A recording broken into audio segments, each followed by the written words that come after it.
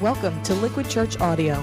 The message you're about to enjoy was originally delivered at Liquid by Pastor Tim Lucas. LiquidChurch.com, living water for a thirsty generation. Now, we're live on the web. Money in the church, touchy topic. And tonight we come to part 5 of our teaching on money and possessions. And this is the 10th floor, which means we've arrived at the point where it's time to address the subject of tithing. Now, in a crowd of this size and diversity, I'm guessing that the word tithe evokes different feelings in different people. Some are like, what? How do you even spell that? What in the world's a tithe? T-I-T-H-E. Never heard of that before. If you didn't grow up in the church or just returning, tithing may be a foreign concept to you. And others of you are groaning inwardly, not like the Holy Spirit, but groaning because you're like, oh, here it comes. I knew it, shakedown time. I'm surprised Tim hasn't got his hair jacked up even higher. I knew Liquid was too good to be true, and it's inevitable. Here comes a message how I'm not giving enough to the church, and you're inwardly, just bracing for a healthy dose of like shame, guilt, and compulsion. Well, let me just kind of set your mind at ease, because that's not what this is about. In fact, let me just kind of get a sense of where each of you are coming from the topic of tithing. Raise your hand if you've actually heard that term before, tithing, okay? Oh, wow, good, okay, about 3/4, 2/3. Now, keep your hand raised if you consider yourself over-churched. That means, like me, you grew up in the church and were introduced maybe to that concept, okay, early on.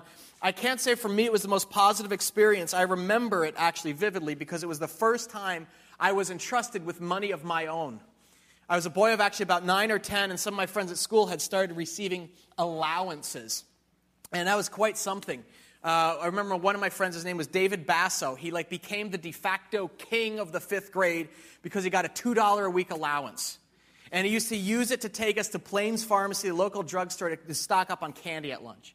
He brought 6 packs of Skittles, the rainbow-flavored goodness. And we'd fill up on sugar thanks to David's allowance. And another friend got $1, and he flashed that around the classroom, so I figured it's time. I'm going to ask my dad for an allowance. I don't even think I knew what an allowance was, but I waited until after dinner one night and then gently kind of raised the topic with my dad. And I saw him kind of look over at my mom, who was washing dishes at the time with one of those, here we go, kind of looks. But to my surprise said, yeah, you know what, Tim? You're right. It's time.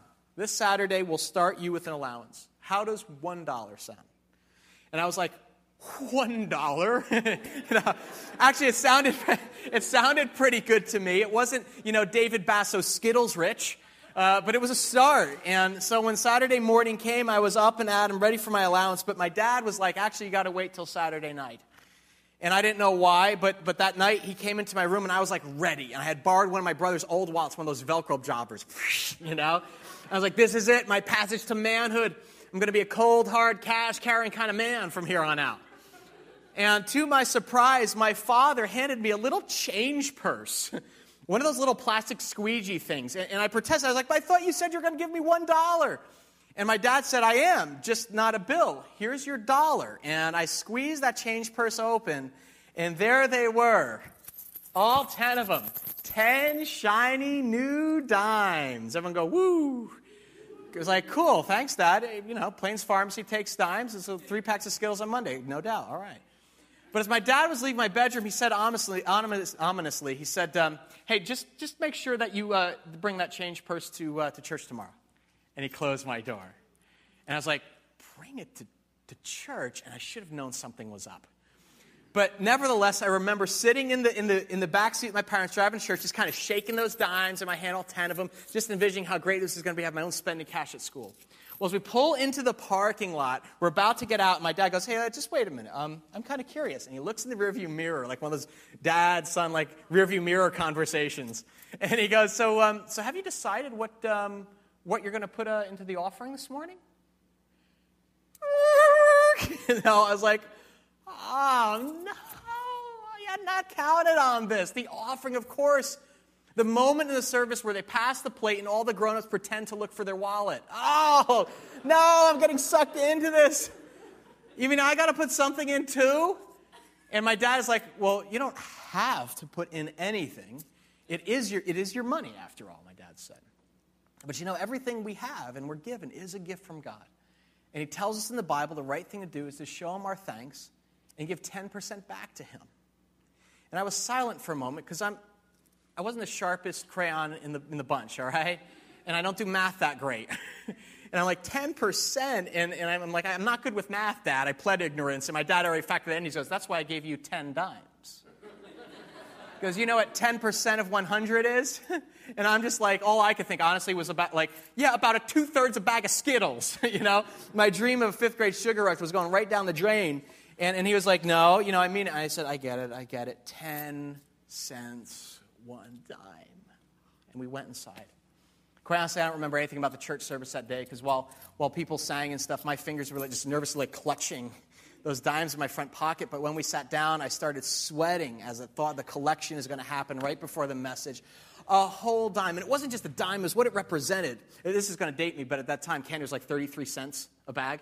And they didn't charge tax at Plains. So if you had $1, do the math, you could get 3 bags of Skittles with 1 penny left over. So 90 cents, you know what that gets you? Yeah. 2 bags with 24 cents for like nothing. Because everything's 33 cents. So I thought, this is going to hurt. And it did. Because it came time right before the message, and that offering plate comes down the row. And I remember my parents putting in their check, and then it came to me. And I was like gripping to my little stack of dimes, and my mind was racing. I was like, maybe I could like make change, and only give a nickel or something. But there it was, and just, kind of straining out, just like looking, and I could see my father. He's doing peripheral vision stuff, and I'm just like, oh, I gave a dime. 10% of my allowance. Welcome to church life. As you can imagine, as my allowance grew, the task actually became more complicated. When it hit $1.75 in the 8th grade, Dad gave me a calculator to figure out percentages. Thanks, Dad. And so it went. I even remember one Saturday night in the 8th grade trying to do the math and figure out what 10% of $2.25 was, because now we're dealing with fractions.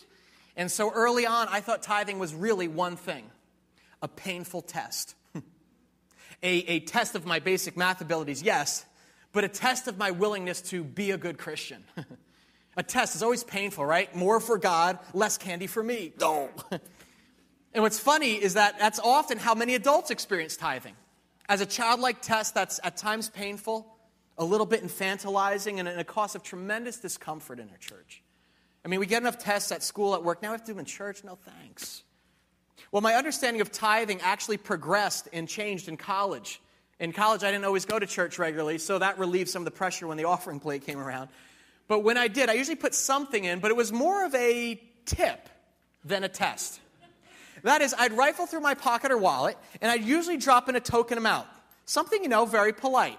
Okay? Again, I didn't have a lot of money in college, usually carry around $10 or so, but I'd make sure I dropped in $1 or $2. All right, maybe just $1. I graduated, I could do the math now, but it was a tip, an afterthought.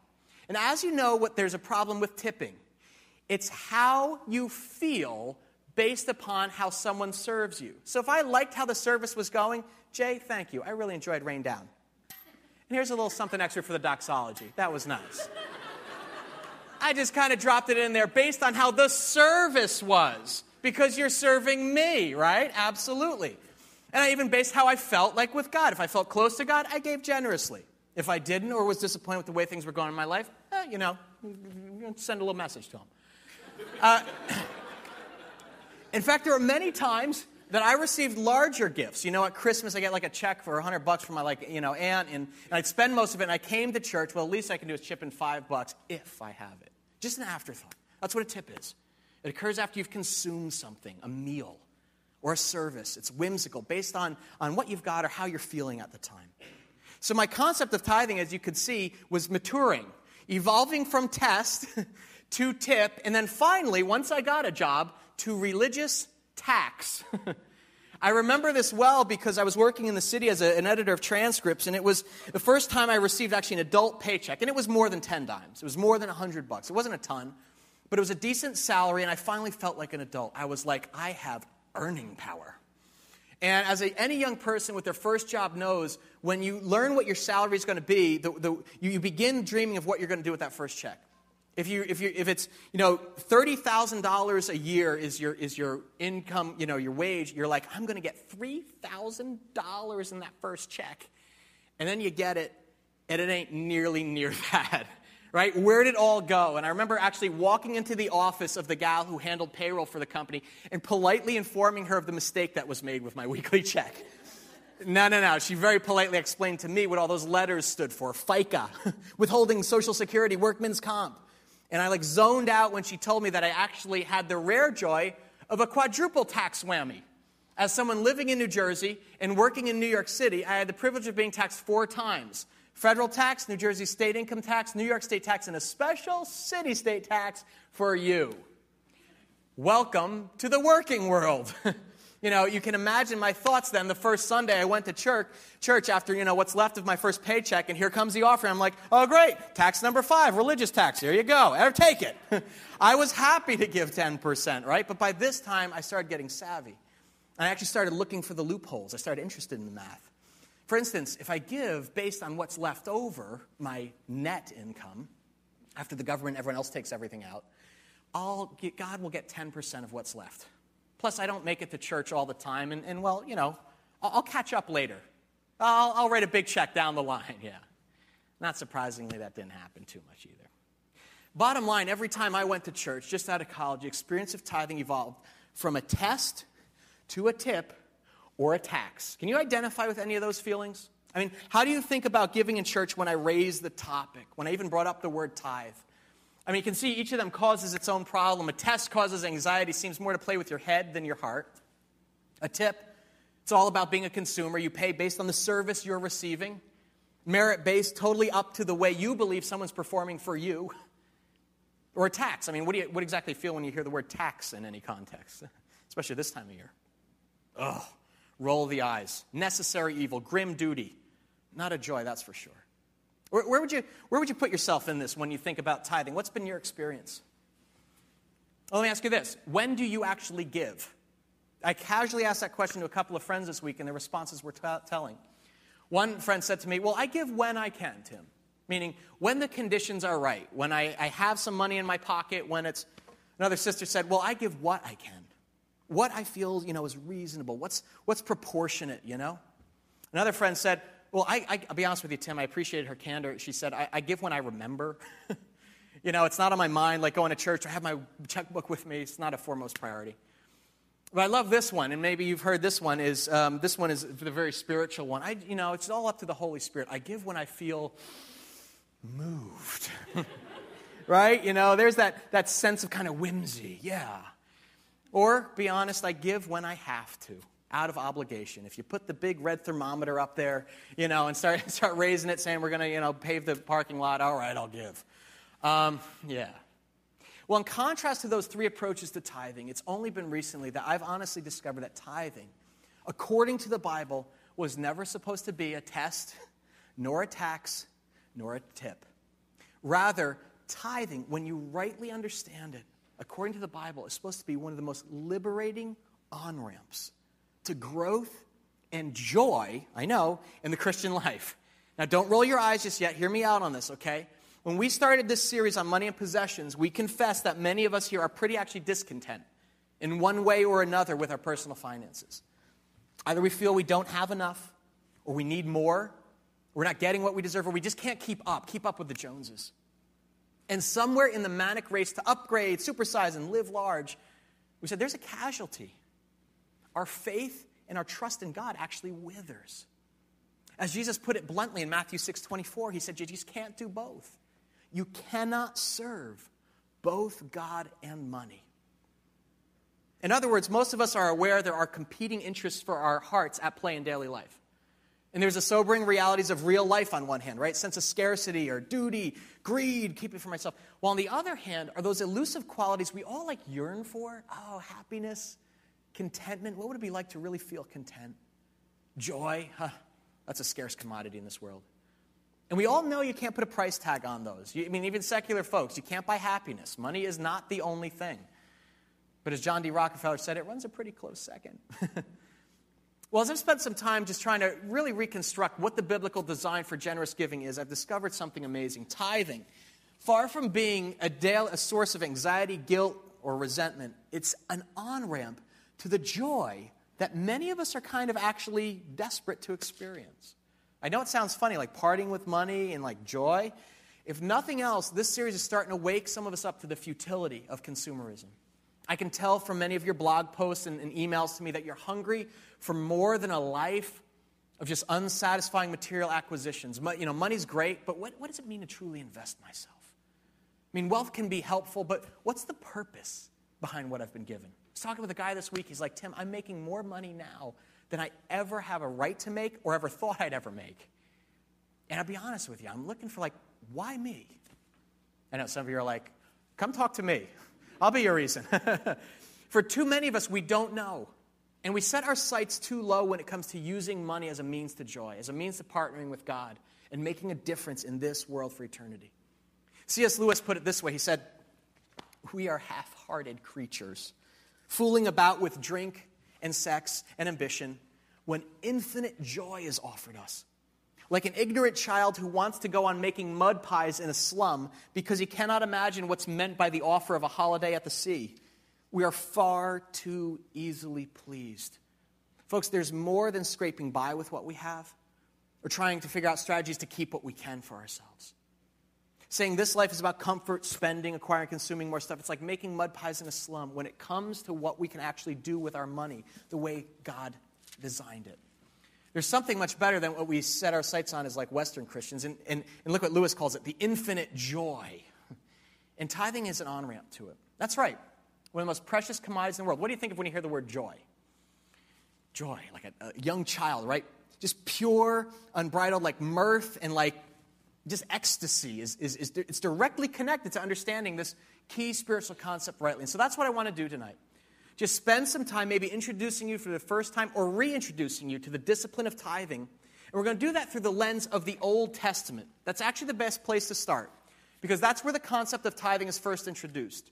You'll find the first mention of this misunderstood art in Leviticus 27, verse 30. And I'd invite you to take a pew Bible, you can, and follow along with me. We're going to be skipping through a little bit to a survey here of the Old Testament before we get into the New. And Genesis, Exodus, Leviticus, it's that third book of the Bible. And God is instructing the people of Israel this way. A tithe of everything from the land, whether grain from the soil or fruit from the trees, belongs to the Lord. It is holy to the Lord. Okay, we'll stop right there. This is where the word tithe is actually introduced in the Bible. And the literal meaning of the word tithe, T-I-T-H-E, in Hebrew, is a tenth part. That's literally the meaning of it. John Ortberg notes that people tend to use the word tithe kind of loosely today. They may speak of, I tithe $10 a week when actually their income is $50,000 per year. Now, for the math impaired among us like me, giving $10 a week would be tithing only if your income were $100 a week. The Israelites were raised on the practice of tithing, or giving 10% of everything that their labor produced, whether grain or fruit or money, back to God. And to them, tithing clearly meant 10%, not 2% or 4%. Now, there were free will offerings too, but the 10% was mandatory. God ordained from the beginning of his relationship with his people in the Bible. Now, the key thing to understand is that God didn't ask his people actually for any old 10%. There was a specific 10% that he desired his people to give. Anyone know? The first 10%. Skip over to Proverbs chapter 3, verse 9. And you'll notice here, it's written, honor the Lord with your wealth, with the, what's the word? Everyone read it together. First fruits of all your crops. So strategically linked to the Old Testament concept of the tithe was this concept of first fruit giving, where the word tithe stresses the exact amount, 10%. The giving of first fruits actually emphasizes the primacy of who is giving it, that God is the giver of all we have. That is, when we tithe the first 10% of what we earn, we're declaring that God is the giver of our harvest. Now, I realize most of us aren't farmers, and you can see the references to grain, fruit, and crops. They were an agrarian people, the Israelites. But that can obviously be understood in a modern context to mean that we give the first 10% of our earnings back to God, the first fruits of our labor. And if that sets off alarms in you, like, okay, why is God after my money? My money. Then it's revealing, because it means you don't truly believe yet that foundational truth of stewardship that we got to early on, that God is the owner of everything, and we are just his money managers. That God owns everything we have, and that he's actually designated us to be stewards. That's what a steward is literally a slave who the owner gives stuff to and says, I want you to do right with this. I'm trusting you with my possessions. If we truly believe that what we've been given is God's to begin with, then actually returning the 10% to the original owner is actually nothing at all. If I earn $30,000 but believe it's God who's allowed me to do that, then giving back $3,000 to him is actually no stress. And then it extends proportionally. If God's given me the ability to earn $300,000, then giving $30,000 to his work is just natural. But here's the deal. We all know this is not natural. Our natural default is to, mimic the immortal words of that great 80s pop song. I made this money, you didn't. I can do what I please. It's my prerogative. Bobby Brown fans in the house, thank you for that. I've been waiting 5 years to quote Bobby Brown. Oh, this is the night. Perhaps it's your prerogative. You made this money, no one else did. But you're directly contradicting the most fundamental truth of Scripture. God's ownership of the world and everything in it, including you and what's in your wallet. In Deuteronomy 8, 17 through 18, the people are actually warned. You may be saying to yourself, my power and the strength of my hands have produced this wealth for me. But remember the Lord your God, for it is he who gives you the ability to produce wealth. God actually had to offer a corrective to the Israelites, reminding them that everything they had, including everything you've worked so hard to acquire through like schooling, work, education, training, endless hours overtime, that's actually a gift to you from him. He's the bestower of your most basic talents, of your intellect, of your skills, of your physical strength, of mental abilities. Do you believe that? Do you have the sense that when you are handed your paycheck, it literally is like God saying to you, here, this is from me to you. That's mine. But I'm entrusting it to you as a gift. Now, in recognition of that, I want you to give back to me 10%. But you, get this, keep 90. Why? First, it's my gift to you. Nothing pleases me more than to take care of my children. But second, it's an invitation. I want to meet your basic needs, food, clothing, shelter, all of that. But then I want to invite you to partner with me in meeting the needs of other people who are in lack. You're my money manager, remember? I trust you with my resources. Do you trust me as the primary owner? Are you willing to return the first 10% as a way of signifying that? That's the principle of first fruit giving. When we believe all we have is truly a gift from God, then we have no problem honoring him with the first and best of what we've been blessed with. For Israel, it meant the first and best of the wheat that they harvested, the first and best of all the wool that they sheared, the first and best of the fruit that they gathered. Everything was collected, counted, and then the first and the best 10% was like skimmed off the top and given to God before anyone got their paws on it.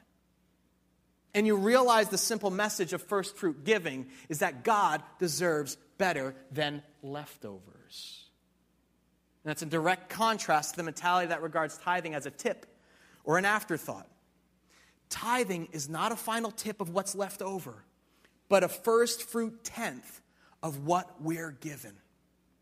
If you think about it, first fruit giving is actually a pervasive theme throughout all of Scripture. Back in Genesis 4, flip back a little bit, we're told that the early story of Cain and Abel, remember the two brothers? They both brought offerings in Genesis 4. Look at verses 2 through 5. They brought offerings before the Lord with dramatically different outcomes.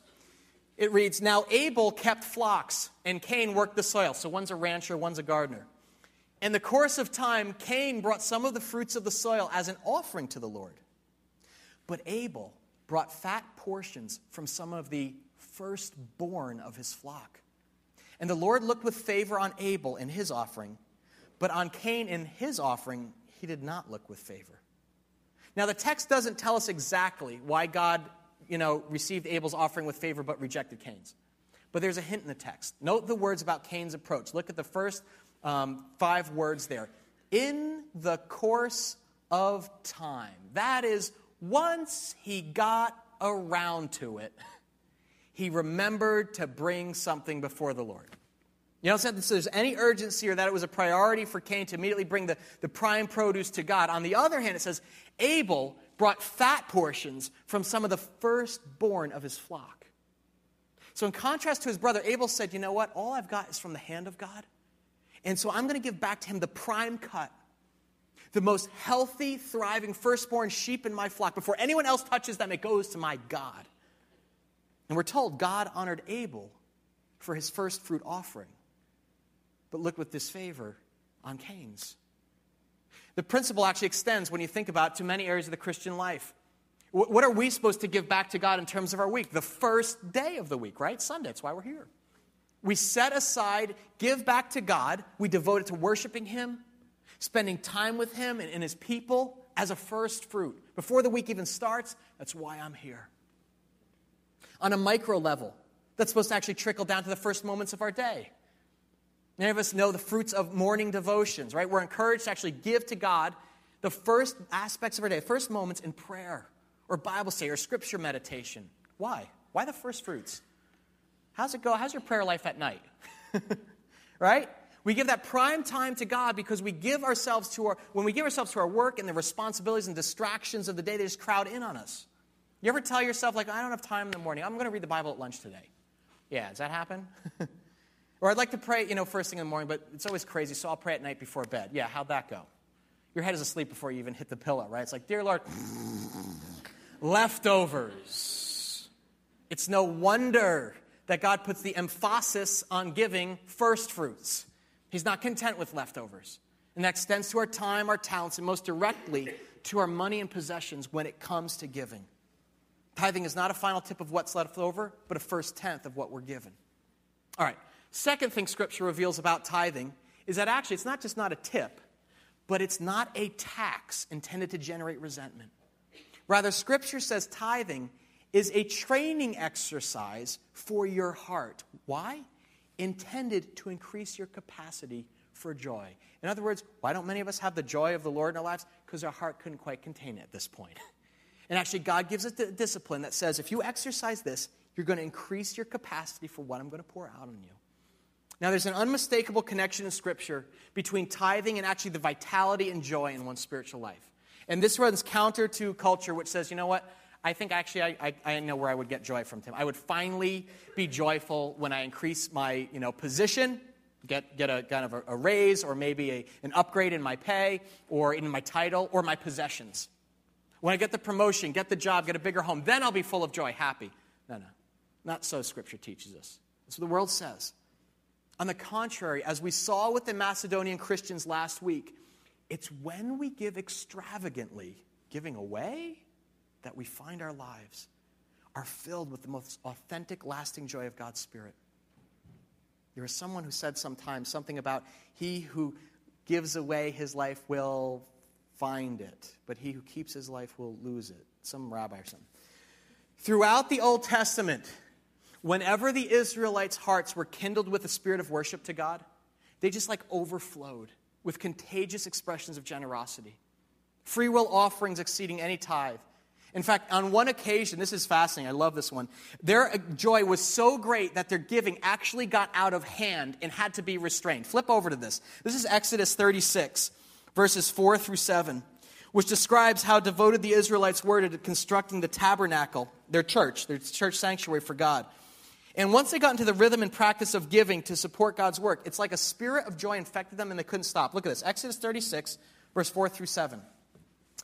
And the people continued to bring free will offerings morning after morning. Interesting that they brought them in the morning. So all the skilled craftsmen who were doing all the work on the sanctuary left their work, and they said to Moses, the people are bringing more than enough for doing the work of the Lord that the Lord commanded to be done. Then Moses gave an order, and they sent this word throughout the camp. No man or woman is to make anything else as an offering for the sanctuary. And so the people were restrained from bringing more because what they already had was more than enough to do all the work. Catch this. The experience of giving to their place of worship was so joy-inducing that Moses, the pastor type, literally had to put his foot down. He's like, no more giving to God, please. Call off the dogs, people. Would you please keep it to yourselves? Stop bringing it to the Lord. Can you imagine a church today where they had to call the police because there's an outburst of uncontrolled giving? Yeah, whatever. But this is what happens, Scripture tells us, when the joy of the Lord infects his people. Giving to his work is not seen as a religious tax, but a joy-filled privilege. And if this sounds familiar, it is, because we're doubling back here on our teaching from 2 Corinthians last week, where we saw the open-handed giving. Remember, at the Corinthians, the Macedonians, was stimulated by supernatural joy. They counted it a privilege to give out of their poverty. Remember, they pled with us for the chance to give. What? Why? Because they gave themselves first to God. It was an act of worship, and then to men that blessed others. But most importantly, we learned that it's all about attitude, not the amount.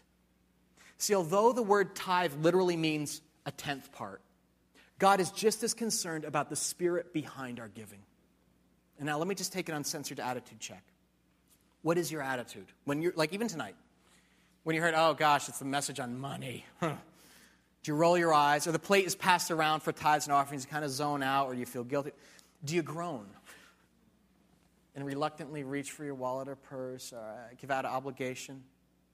Scrounge up a couple bucks to throw in so you don't feel like guilty or look like the rest of the church people? Or do you rejoice? Oh, okay, the music's over. Good, now I can give. I know, it sounds nuts, right? But literally experiencing it as a supreme act of worship that actually gives you pleasure? As 2 Corinthians 9:7 invited us last week, Paul wrote, each man should give what he's decided in his heart to give, not reluctantly or under compulsion, for God loves everyone, cheerful giver. Again, there's that emphasis on joy, on the overflow of God's Spirit into your being. It wells up. It's like the love and sacrifice of Jesus Christ. He gave his firstborn son for me, that in my poverty I could become rich, an heir in the family of God. It like penetrates you and it wells up in a way that you can't help but want to give back to others in tangible ways. It's not about groaning or reaching for your wallet. There's like no room for guilt or manipulation in this. If you give out of guilt or manipulation, just don't give. Don't. It's cheerful giving. The joy of actually becoming more like your Father and opening your hands to others. But I should also make a caveat with this verse, because this doesn't mean you should give only when you're feeling cheerful. You know, because like some people I think kind of abuse this and they're like, God loves a cheerful giver. I don't know, Tim. My heart's just not in it tonight, I think. Yeah, just kind of wait for that joy to hit me, right? The reality is that the cheerfulness and joy, when it comes to giving, often comes during or after that act of obedience towards God. Think about it. Remember how Jesus said, where your treasure is, there your heart will be also. He didn't say, where your heart is, then your treasure will follow. Or if a person's heart is right, then they'll give. He said, when you invest your money in something, guess what? Your heart follows it. It comes after. This is an on-ramp to pursuing the joy of the Lord. Give and watch it follow. Why does joy naturally follow first fruit giving? In his helpful study, Giving, Unlocking the Heart of Good Stewardship, John Ortberg highlights several. He says, every time I tithe, I remind myself of one thing, that God is on the throne. Not me, not money. Woo, need that one on a bumper sticker, right? Come on. Because part of it makes you go like, oh, I want to be on the throne. But part of it is actually very liberating. Yeah, I'm not in charge. It's all coming from God, not me, not money. In many ways, God intends tithing to be like a spiritual discipline, just like you exercise other organs in your body, to help us train our hearts, enlarge them away from materialistic tendencies, and open up to God's joy. Every time I tithe, I reinforce that all I have is from him. The tithe is not a tip for good service as though God were like some helper I can patronize. He's the owner. I'm the steward. Every time I tithe, I make a declaration, actually. I will trust you, God, even when trusting doesn't feel easy or natural. It's a deposit, actually, in our relational account with our Father. We're believing that he's going to provide even when we're faithful stewards. This is going to cost me. Tithing is not easy for everybody. I know that. Some of us are unemployed. Some of us don't have a lot. But God says this isn't about the money. I don't need your money. I need your heart. Every time I tithe, I'm reminded, even as I calculate the amount of how much I've been given, I count my blessings. I love this. In doing so, I put to death, or at least injure, the monster that is affluenza. That materialistic grip is loosened on you. And your priorities start coming in line with God's priorities, your agenda with His. And what happens? A sense of contentment and satisfaction, which money can never buy, begins to just pervade your spirit. Indeed, tithing is not supposed to be a grim duty like a tax that generates dread. Rather, tithing is a training exercise intended to increase our heart's capacity for the joy of the Lord. And this brings us to the final key concept behind first fruit tithing. You'll notice, by the way, that each of these biblical principles is a corrective to my ill-informed attitudes about the subject. It's not a final tip, it's a first tenth. It's not a tax-inducing resentment, but a discipline-producing joy. My very first impression of tithing as a boy was that this was a test of me. Not just math skills, but of the sincerity of my faith. I thought, well, I need to do this if I'm going to be considered a good Christian. Because what all those church people do, they tithe. This is a test of my generosity. Wrong. Scripture teaches us this is a test not of our generosity, but of God's. Turn with me to the final book in the Old Testament, Malachi, or as Jersey Christians like to say, Malachi, the Italian prophet. This is the last book in the Old Testament here. Malachi was a prophet in Jerusalem, and his words to the Israelites served as a corrective to their prodigal ways. This is Malachi 3, verses 7 through 10. Again, the Israelites are not model church folks. They just forsook God over and over, rejected His invitation to a trust-based friendship, and instead decided to fend for themselves. They're like, we're going to make it big on our own terms, in our own timetable. In fact, they abandoned God in one vital way, though, that really raised the ire of the Lord. Now, remember, as we've learned, the God of the Bible is generous, gracious, forgiving God. He gladly actually welcomes back all people who turn to Him in humility and repentance. Doesn't matter if you have a dime in your pocket or 100 grand in the bank. But in this excerpt, God is inviting Israel to return to Him after being away for some time. Maybe you're just returning to God tonight. And you're back in, and you're like, I heard this was a church where I could just kind of begin that journey back to God. Well, this is where it starts with the Israelites. It says, return to me, and I will return to you, says the Lord Almighty. But you ask, how are we to return? Verse 8. Will a man rob God? Yet you rob me. But you ask, how do we rob you? In tithes and offerings. You are under a curse, the whole nation of you, because you're robbing me. Bring the whole tenth into the storehouse, that there may be food in my house. Now listen to this. Test me in this, says the Lord Almighty, and see if I will not throw open the floodgates of heaven and pour out so much blessing that you will not have room enough for it. Stop there. Powerful passage. It begins actually with an accusation by God against His people. They want to draw close to Him, but He says, no, you draw close to me, you rob me. Well, how do we rob you? Strong words. Verse 8, in tithes and offerings. And you can see the text, there's a distinction being made here between mandatory giving and voluntary gifts. That is, God says, you withhold from me the most basic thing, tithes, the mandatory 10% of your first fruits. You don't even give what's minimally required. But you also withhold offerings, the voluntary gifts that I want you to generously give to others in need who I put in your way. Tithes and offerings. That's actually where we get that phrase from. As a boy, have you ever heard that, tithes and offerings? As a boy, I always thought it was a redundancy. And now our ushers will come forward to receive our tithes and offerings. I thought that was like, I'll have the salad and the lettuce as well. No. Two different things. Tithes, the first 10% that we give to God is supposed to be the starting point for a lifestyle in and out of church that becomes regular sacrificial giving. We started this 2 weeks ago when we started that affluenza offering on behalf of single moms and needy families in our congregation. That was not a tithe. That was an offering or a voluntary gift by those of us with resources to have the chance to bless sisters and brothers in need who are right here among us. It's grace giving. Totally spontaneous expression of generosity in response to special needs, an offering. But we learn here that God intends that there be both kinds of giving from His people. Regular tithing, 10% of our earnings, as well as spontaneous giving as special needs arise or God's Spirit prompts us. So quick check. Don't have to answer out loud. How are you doing in those two categories? If we looked at your checkbook registry, or QuickBooks or Quicken on your computer? What story would they tell if we looked over your expenditures? Would we see regular debits for tithing, right? The first fruits of your paycheck are actually going back to God. Better yet, would we see any spontaneous outbursts of generosity? Modest or even substantial sacrifices made for the sake of someone in need who you believe God put in your way. All right, I'm going down my list. What is this thing? What is this $800 thing? Oh, that's that spontaneous outburst of generosity I had a month ago. Yeah. The main point, folks, the tithe was never intended to be the ceiling, the upper limits of giving. Rather, it was merely the ground floor. Hence the title for our message, The 10th Floor.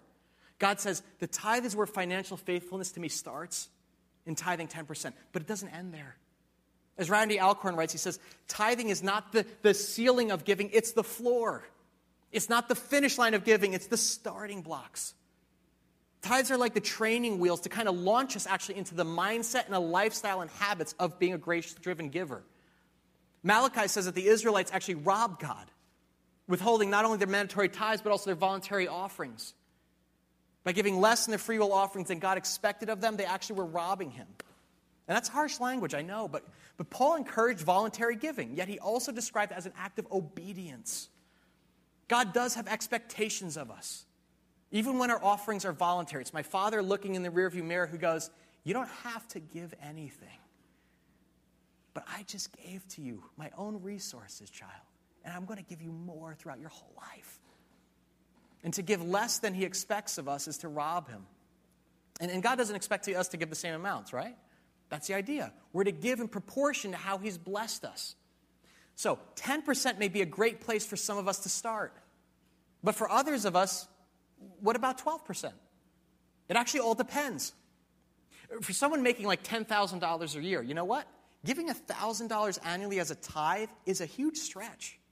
They're going to feel that. But for someone else making $250,000, you know what?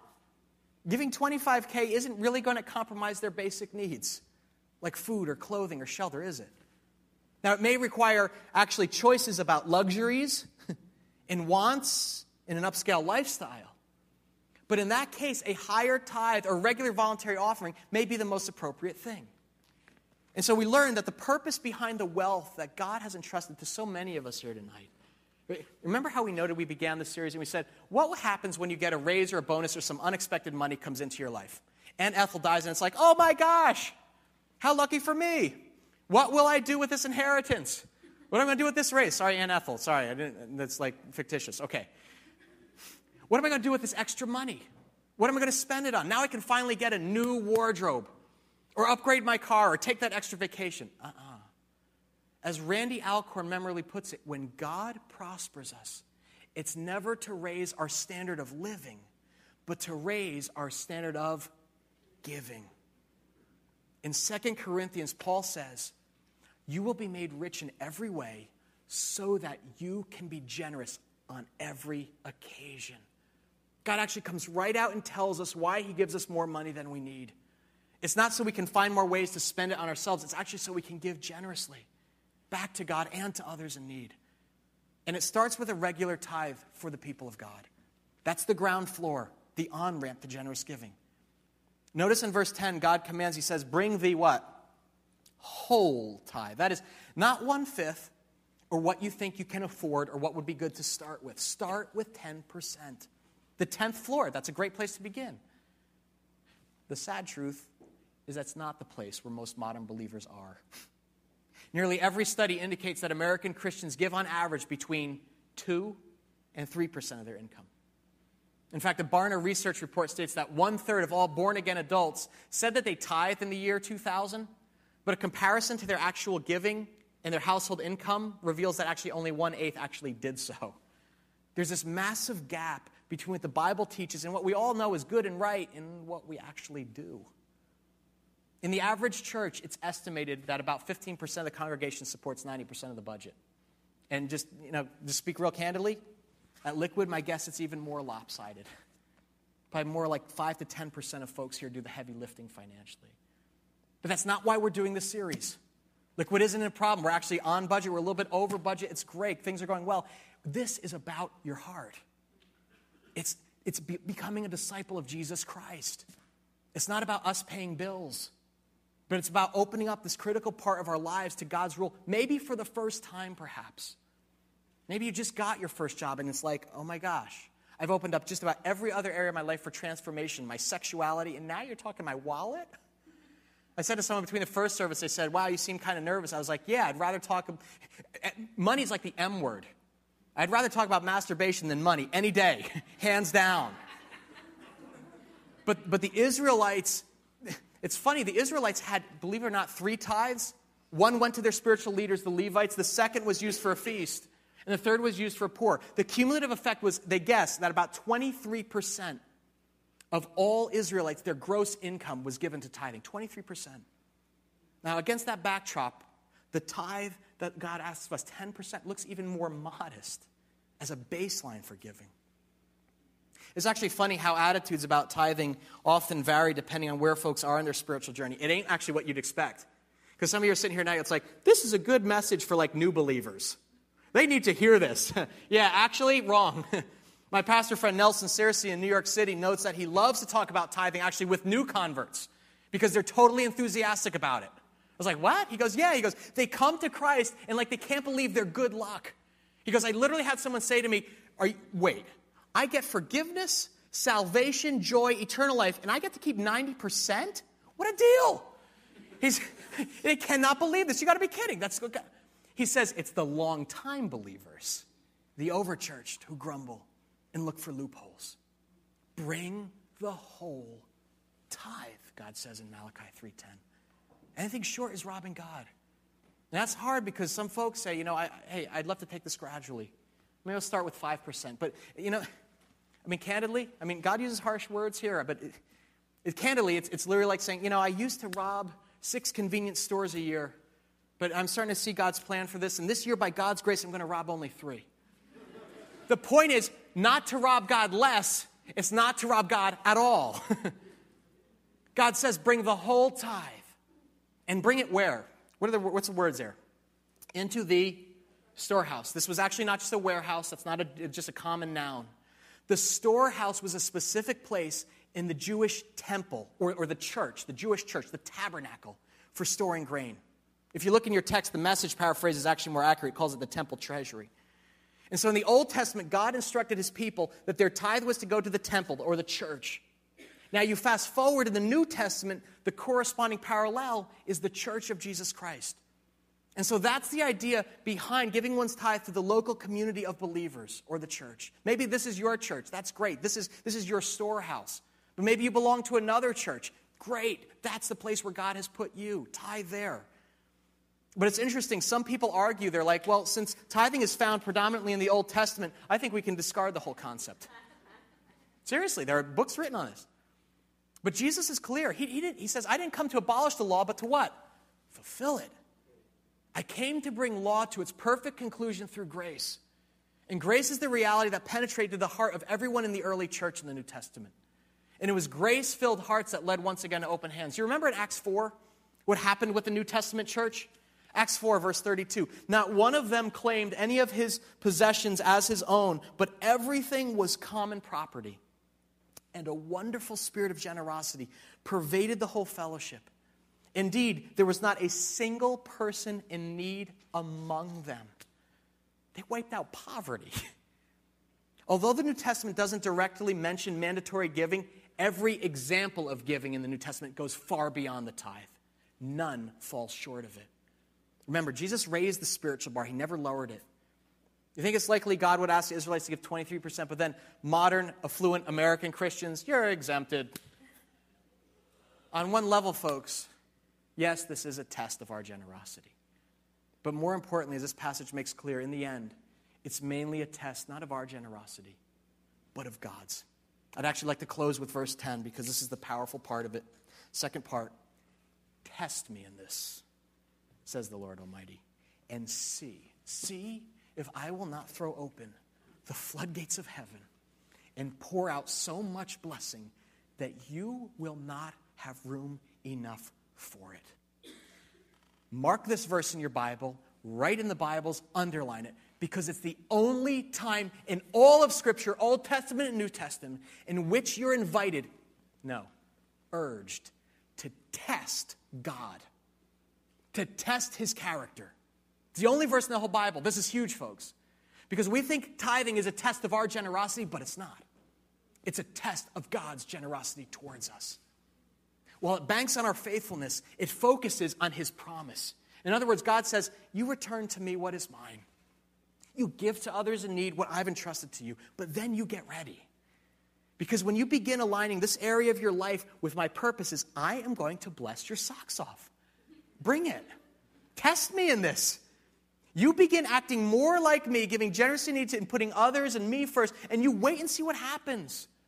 I love this. I'm going to throw open the floodgates of heaven. It's like this expansive, like pouring out so much blessing into your life that you won't even know what to do with it. Bring it on, says God.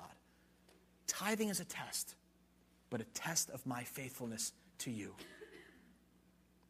You begin opening up the financial part of your life to me, and you think I'm going to leave you high and dry.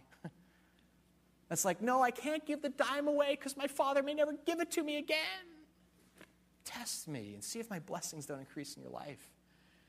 This is huge, folks. And you really have to understand what God means by this. It's an incredible covenantal promise that he's making here. When we give tithes and offerings with open hands to him and others, God says, I open my hands extra wide to you. I pour out blessings. And that means blessings that are tangible and intangible as well. Now, here's the deal. By the way, this passage in Malachi is totally distorted and abused by the folks who are on the upper ends of the TV channels. This is not quid pro quo. This is not the prosperity gospel where you give to get something in return. I'm going to give God a little bit because I'm going to get back. This is where Scripture is abused and distorted when you hear like, you call in and you just pledge $19.95. And you're going to put God in a spot because it obligates him to bless you financially. Health and wealth gospels. Randy Alcorn, he puts this perfectly. He says it dishonors Christ. You know why? Because any gospel that is more true in America than in China is not the true gospel. Prosperity theology is actually built on a half-truth. God often does prosper givers materially, but he won't let us treat him like a no-lose slot machine or some cosmic genie like who does our bidding. Giving is a sacrifice, and sometimes you're going to feel that sacrifice. But God's payoff is very real. But it comes at the proper time. That's how Galatians 6 puts it. The proper time, God will reward you. It may not be here today or tomorrow, but in eternity. God promises to bless those who are generous towards him. And that may be financially, by the way. That may be. You know, Jesus talked all the time about how God actually loves to entrust those who are generous towards him with even more. The rich get richer. Jesus said that, literally. It may be emotionally or spiritually, though. I'm going to actually begin giving you dividends of joy, of peace, or contentment that you've formerly not known. This is a powerful promise in Malachi, not the prosperity gospel, but a simple cause and effect of living in obedience to God's command for financial faithfulness. He's just saying, hey, there are consequences to your decision about honoring God or not in your finances. And actually, this would be a whole other disturbing part to notice, but it actually says, when you disobey, God says, look in verse 9, our finances exist under a what? Curse. You are under a curse, the whole nation of you, because you're robbing me. Conversely, when we obey, we are under what? In verse 10, a blessing. I will pour out so much blessing that you will not have room enough for it. So the final question facing each of us, quite honestly, is this. Would you rather live on 90% of your income inside the will of God, the blessed financial life, or keep 100% for yourself and live outside of his will, the cursed financial life? That's literally the decision Malachi challenges us with. Test me, says God. It's your chance to actually know me better, to see how good I really am. Will you trust me with this area of your life? So the question is, will you take God up on his challenge? What's the next step for you? Where are you currently at? I realize this may be a big leap for some of us because the idea of regular tithing can be intimidating. Things are already tight. It's like, where am I going to get more from? I'm just trying to get out of debt. I know.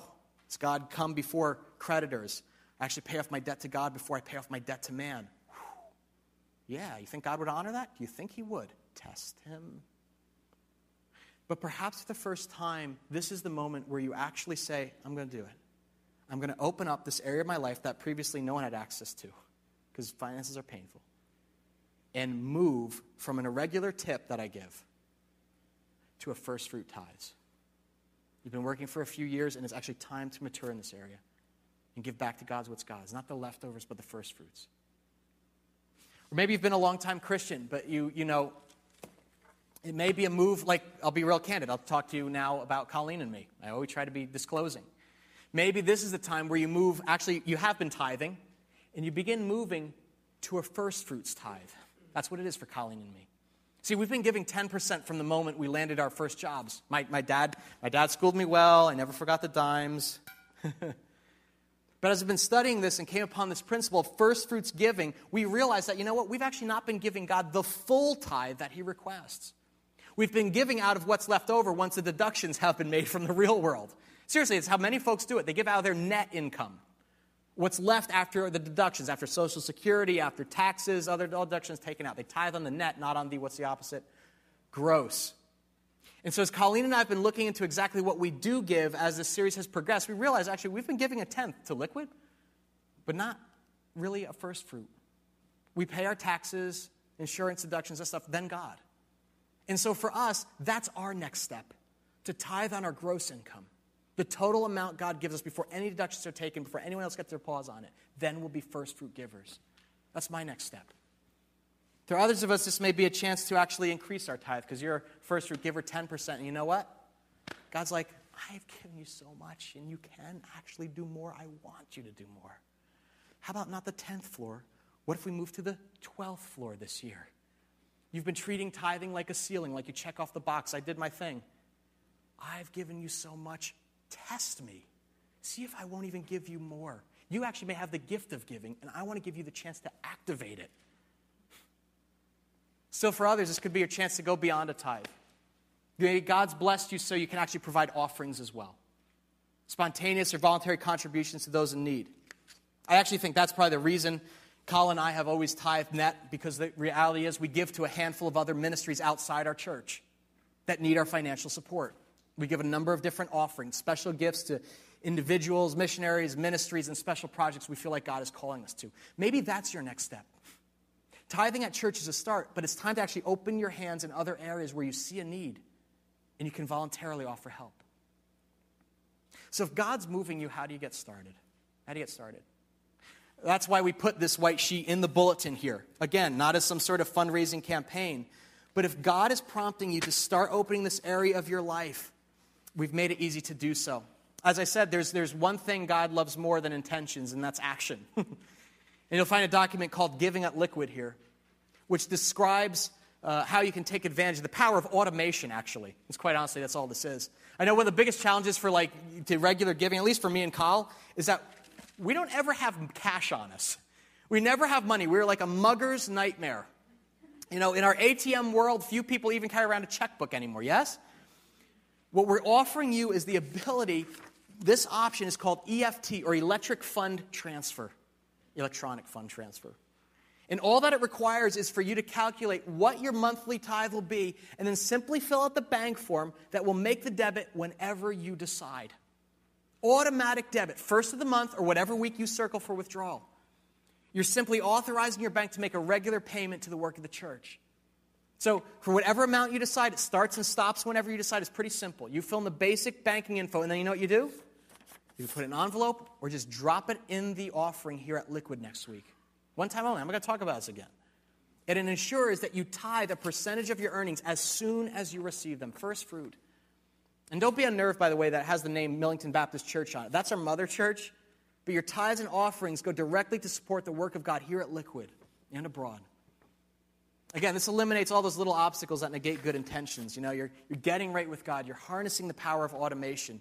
You don't have to fish for your wallet, worry about calculating if you miss a week. It's done.